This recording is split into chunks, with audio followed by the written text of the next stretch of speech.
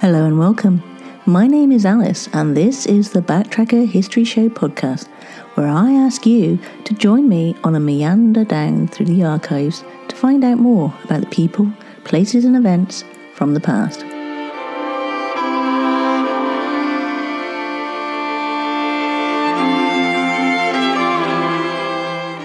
Most of these podcasts have been specially edited from a Bradley Stoke radio show in Bristol, England. And one of the great things about this podcast is that I can go into more detail about each story because there are no time constraints. And it's really easy to show your support just by spreading the word, leaving reviews, and sharing with all your family and friends.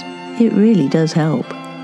If you want to get in touch with me with show ideas, comments, or information, you can via Twitter or Facebook by using @BacktrackerUK with a capital B, capital T, and a capital UK, or emailing me at info@backtracker.co.uk. Now, on with the show.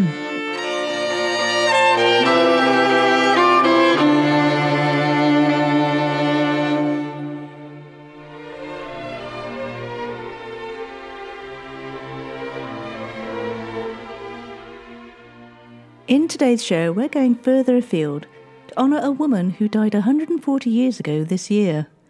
A pioneering nurse and heroine of the Crimean War, who, as a woman of mixed race, overcame prejudice and defied social expectations to do some truly remarkable things for herself and others.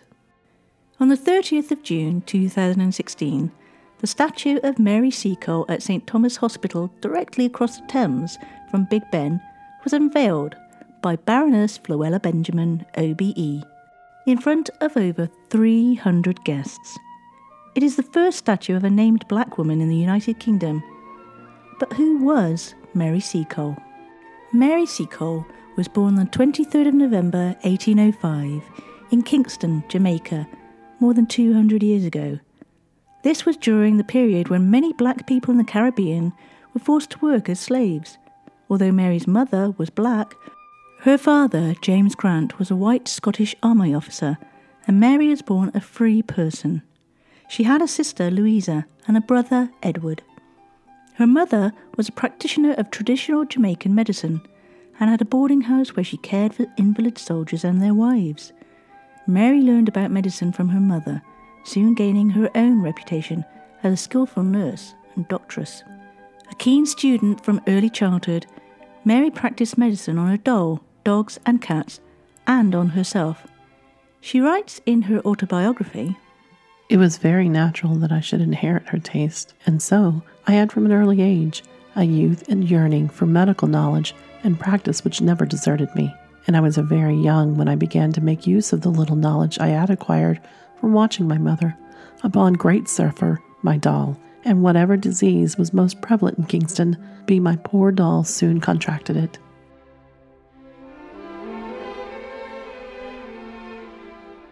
Word of the week. This week it's actually a term, so I give you barrel fever, which is an outdated term used for alcoholism.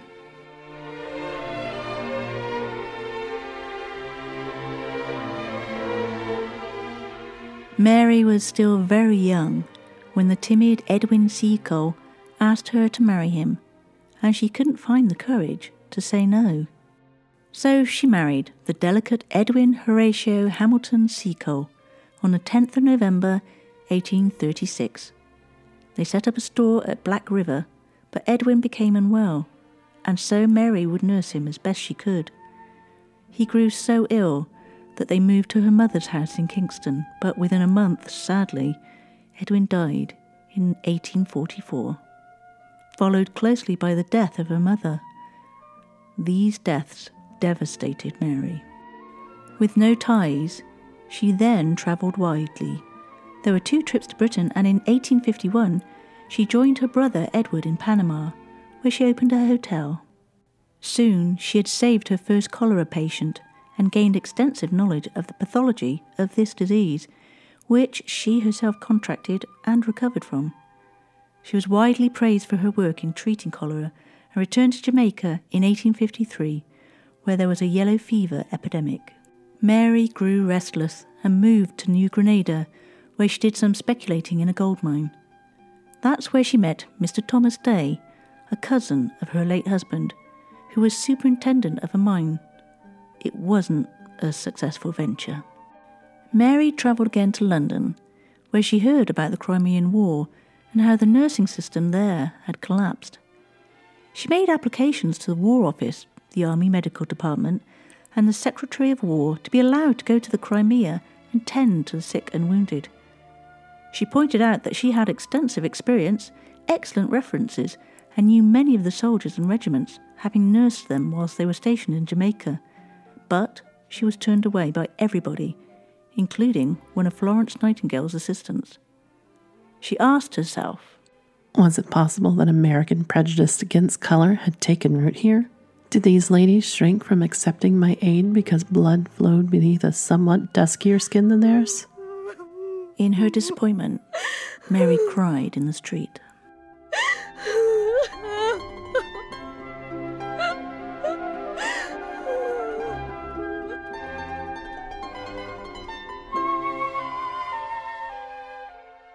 Now let's continue with our story about the amazing Mary Seacole. Undaunted by the negativity in London, Mary funded her own trip to Crimea, now part of the Ukraine. She set up a firm called Seacole & Day with Thomas Day, her late husband's cousin, which would be a general store and hotel near the British camp in the Crimea. So, at the age of 50, with her large stock of medicines, Mary went to the battle zone as a sutler, a person who follows the army and sells provisions to the troops. The moment she arrived in Balaclava, there were sick and wounded to attend to. She opened her British hotel in the summer of 1855, near the besieged city, as a vestibule. The hotel provided a place of respite for sick and recovering soldiers. The Crimean War arose from the conflict of great powers in the Middle East and was more directly caused by Russian demands to exercise protection over the Orthodox subjects of the Ottoman Sultan. Another major factor was the dispute between Russia and France over the privileges of the Russian Orthodox and Roman Catholic churches in the holy places in Palestine. In the Crimean War, disease killed 4 times as many soldiers as battle wounds, resulting in the deaths of 25,000 British soldiers, 100,000 French, and up to 1 million Russians. But to truly understand the significance of these numbers, consider the following eyewitness account, detailing the British base at Balaclava. If anybody should ever wish to erect a model balaclava in England, take a village of ruined houses in the extremist state of all imaginable dirt. Allow the rain to pour into them until the whole place is a swamp of filth. Catch about 1,000 sick Turks with the plague and cram them into the houses indiscriminately, and stew them all up together in a narrow harbour, and you will have a tolerable imitation of the real essence of balaclava. Both sides faced severe logistic problems. The Russian system was marked by corruption, overloaded with 4 different departments, and also faced geographical constraints in providing supplies. The road through Simferopol was the only source of supplies, which was further affected by the military policy of keeping the bulk of provisions away from the front lines. The British system was also faced by severe supply shortages, its ships such as the Prince being sunk, as well as by the failure of the Army Medical Services to provide important supplies such as chloroform or rations with vitamin C to avoid scurvy. All in all, the Crimean War caused needless bloodshed, but also facilitated medical innovations that revolutionized medical practice. Perhaps more than just divided over ideological differences, doctors on both sides of the war were united by the common goal of improving medicine itself.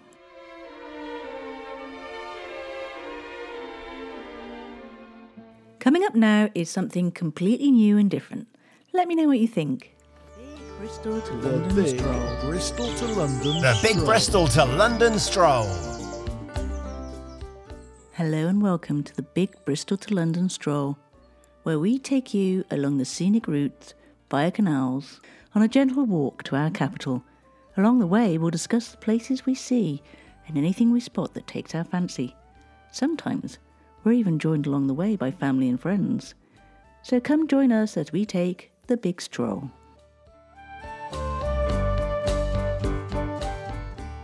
I'm not going to lie to you, but the whole idea for this walk was my husband's, who thought that after spending our lockdown walking around our local area in circles, we could use our newfound fitness level and do something a little more ambitious. So once a week for the past few months, we've been walking a section at a time, taking in the sights and sounds and sometimes the food on our big walk to London. And our first part takes us to Bitton.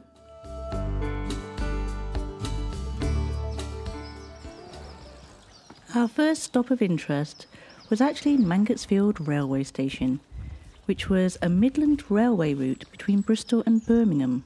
The station was opened in 1845 by the Bristol and Gloucester Railway, but had very little in the way of passenger amenities.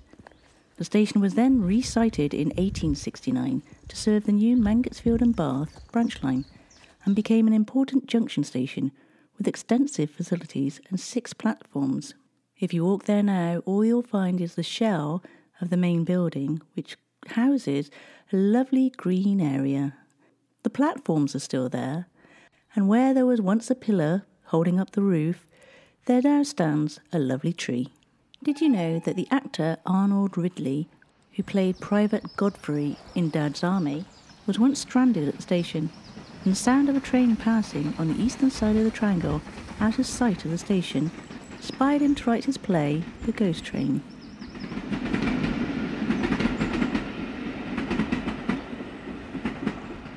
About 2.5 kilometres further down the cycle path, you get to the Walmley waiting room. Converted from the original train station in Walmley, this fantastic little gem is great, and is usually packed when the weather is nice. It serves all the usuals as well as an amazing bacon butty. The current owner, John Lindsay, talked to me about what he was up to over lockdown, as well as the history of the area. Just before the last lockdown, because I knew with the summer house we needed to make it into like a destination for people to actually come to, so I turned it into like a mini museum. So there's lots of framed photos in there from when the actual railway was in use here, and old photos of the waiting room before it became on the cycle path as well. So some of the photos in there date back to 1906. The railway here opened in 1867, was when it first got established. So the tramway is the path on this side of the waiting room, which was where I believe, although there's a bit of contention about this, was where the farmers used to take their livestock from Bristol to Bath along the tramway, and that's why the railway line followed the line of the tramway. So that's where it is. So we've got the tramway that side, the railway that side, and yes, the photos do date back, and it shows the railway going through the stages of when it had, to begin with, there was an iron bridge going over the railway, and then a bit later they boarded it up to give the passengers a bit more protection from the weather. And then also in the railway here on the sidings behind, it was quite an industrial area here, so they used to export motorbikes because they were made fairly locally. And then on the other side of here, where is now the woodland, that was a massive great pipeworks, big industrial, where they used to have ochre as well. So the whole area used to be red and orange from the ochre and the pipes, and you walk along there now, still out in the woods just there. In actual fact, we've been one of the very, very lucky few. In the pandemic has been very good to us, although we've been closed a lot. So we were closed for 62 days in the first lockdown. In November we closed for 4 weeks, and then we closed again for 62 days in the third one, so just from January to March. Outside of that, when we've reopened from the lockdowns, we've been busier than we've ever been. And it's basically because people can't really go anywhere else, and the cycle path became hugely popular. Most bike shops, after the first lockdown, they sold out of bikes. People couldn't get hold of them, so people are exercising more. Apart from the convenient location and lovely setting, there's one more thing that makes this Warmly waiting room unique. The TARDIS, Doctor Who TARDIS toilet, we had to replace it last year. So that is a brand new structure there, because the original one was really, it was like a movie set build. It was only made of softwood, so should never have been outside. And it was just on some breeze blocks. So we thought we were going to have to get it just a little bit of repair. But after a day, the carpenters said, nope, it's condemned. It was rotten from the top to the bottom.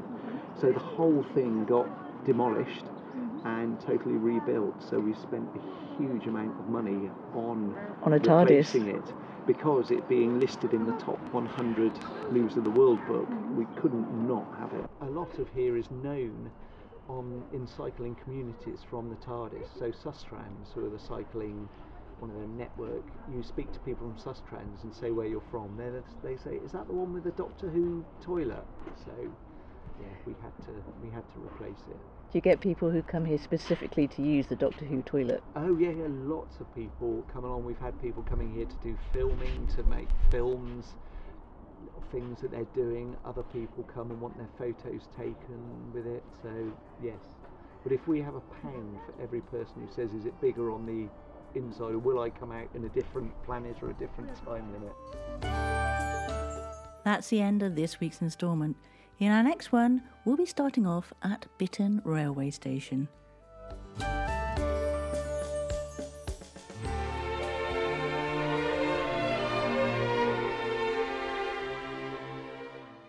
And now let's continue with our story about the amazing Mary Seacole. At the time, Mary was as well known in Britain as Florence Nightingale. Miss Nightingale's famous military hospital was situated hundreds of miles from the front line, but Mary's hotel near Balaclava was much closer to the fighting. Mary was able to visit the battlefield, sometimes under fire, to nurse the wounded. Indeed, she nursed 6 soldiers so kindly that they called her Mother Seacole. The soldiers were her sons, and she was their mother. She said of her time in the Crimea, "The deaths in the trenches touched me deeply, perhaps for this reason.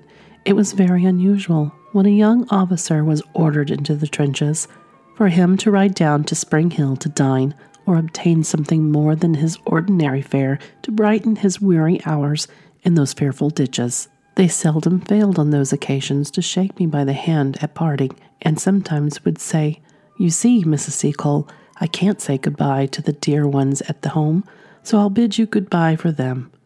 Perhaps you'll see them some day, and if the Russians should knock me over, Mother, just tell them I thought of them all, will you?' And although this might be said in light-hearted manner, it was rather solemn.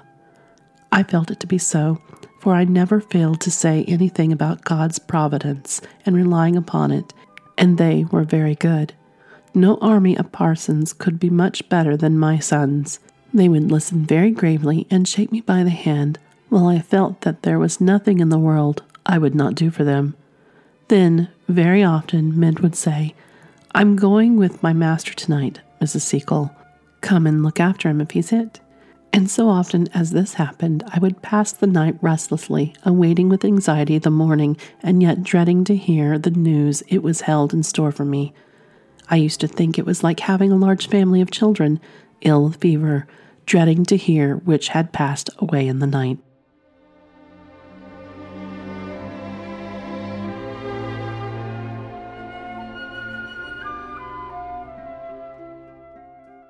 Though some of the army doctors, despite her saving them a lot of work, regarded her with disdain, others were less bigoted. An assistant surgeon of the 90th Light Infantry watched with admiration as she, numb with cold, would administer to the soldiers, giving them tea and food and words of comfort. She was often on the front line and frequently under fire. At one point, a Russian officer nearly bit her finger off as she was trying to treat his shattered jaw. She would later say that he didn't mean to do it. It was W.H. Russell, an Irishman who was the first modern war correspondent to make Mary Seacole famous. He described her as a warm and successful physician who doctors and cures all manner of men with extraordinary success. She is always in attendance near the battlefield to aid the wounded and has earned many a poor fellow's blessing.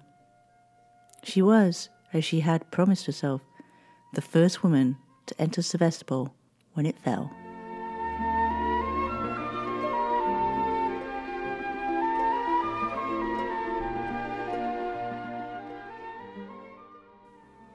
The end of the war left Seacole and Day with expensive and unsaleable stores on their hands.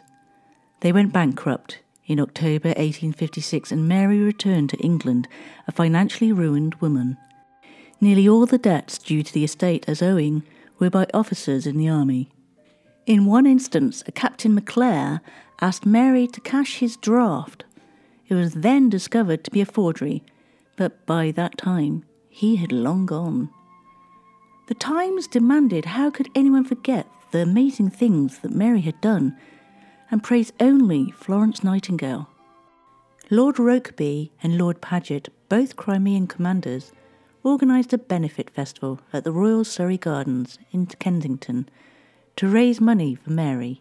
There were over 1,000 performers, and her name was shouted by 1,000 voices.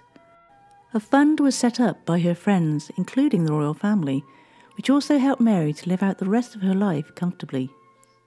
In 1856, the Turkish government gave Mary a medal for services to Turkish troops when they were encamped near her place in the winter of 1855.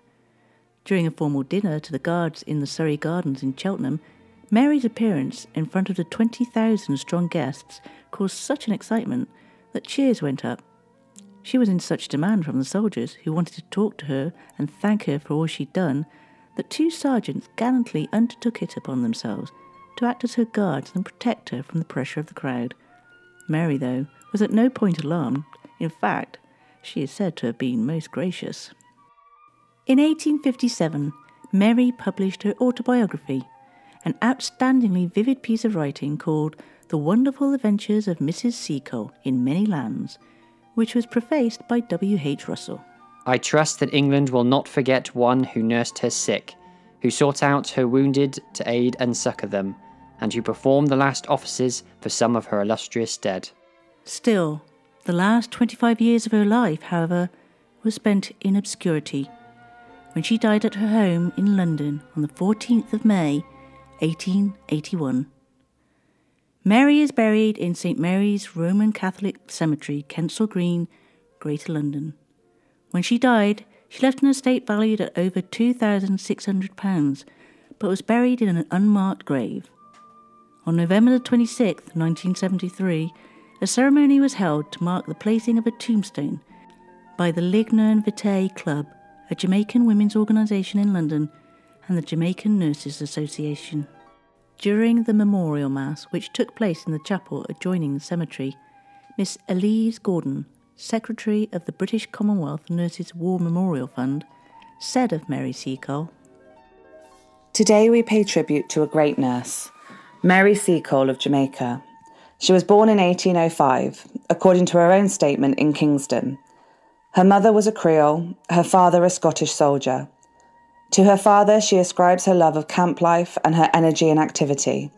From her mother she undoubtedly inherited her love of nursing.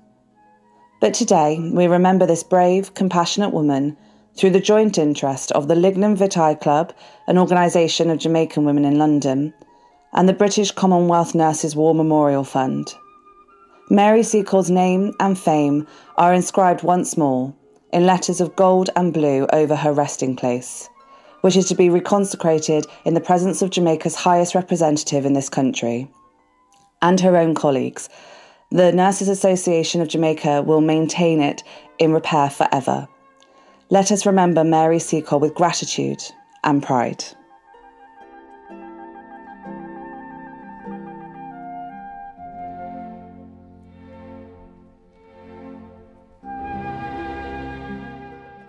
Another ceremony was held on the centenary of her death, and this has become an annual event.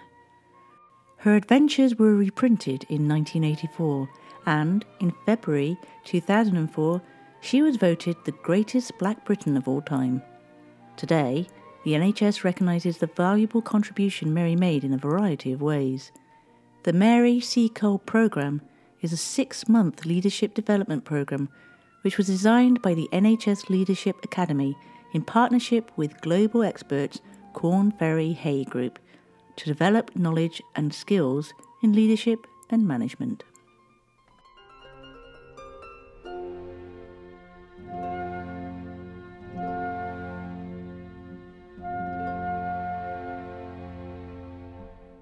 Hey! Are you that weird one in your friends group that loves to watch true crime documentaries? Have you ever wanted to learn more about the lesser known crimes? And are you fascinated with ghost stories? I'm Hannah, the creator, editor, and host of Murder Bucket, a podcast that talks about, get this, murders, paranormal activity, abductions, kidnappings, and weird stuff. Join me every Tuesday wherever you listen to podcasts to get the inside scoop on some of the most interesting topics in the true crime world. I am also very active on social media. You can find me on Instagram at MurdBucket, Facebook at BucketMurd, and Twitter at The Murder Bucket.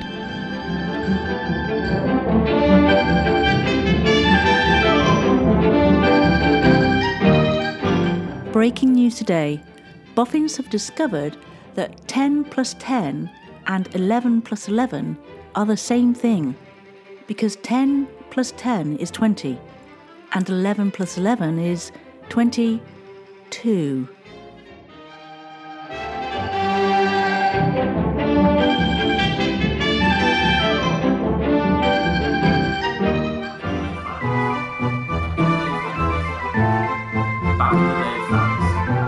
Back in the day facts.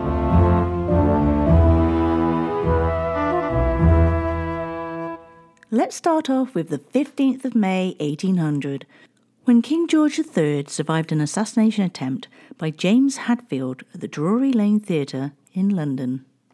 On the 16th of May in 1938, the Women's Voluntary Service for Air Raid Precautions was founded.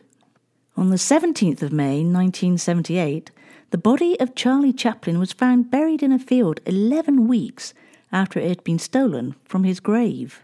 In 1951, on the 18th of May, the UK's first 4-engine jet bomber, the Vickers Valiant, made its maiden flight from Wisley, Surrey. And on the 20th of May in 1927, Charles Lindbergh set off from New York on the first non-stop solo flight across the Atlantic in the monoplane Spirit of St. Louis. He arrived in Paris the next day after a 33.5-hour crossing.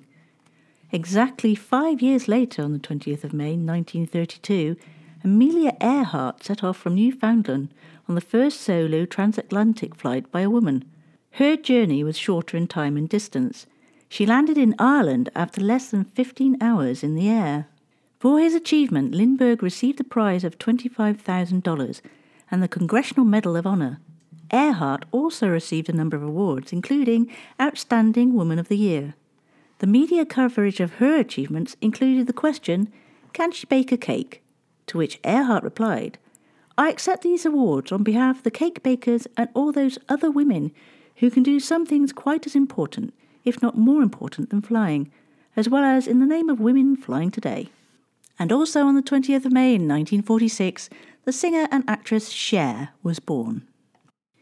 Before I go, I'd just like to say that the big stroll mentioned earlier is being done in memory of Sarah, who is not only a huge fan of the show, sending in ideas and positive vibes, but also a friend who sadly passed away last month. We're hoping to raise money for the local charity Suicide Prevention Bristol. If you would like to donate, then just pop along to Just Giving and type in Backtracker and the page should come up for you.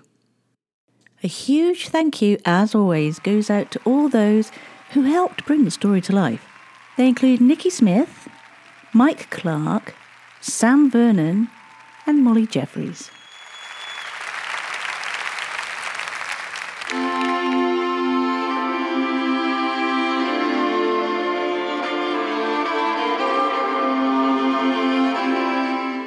You have been listening to me, Alice, on the Backtracker History Show.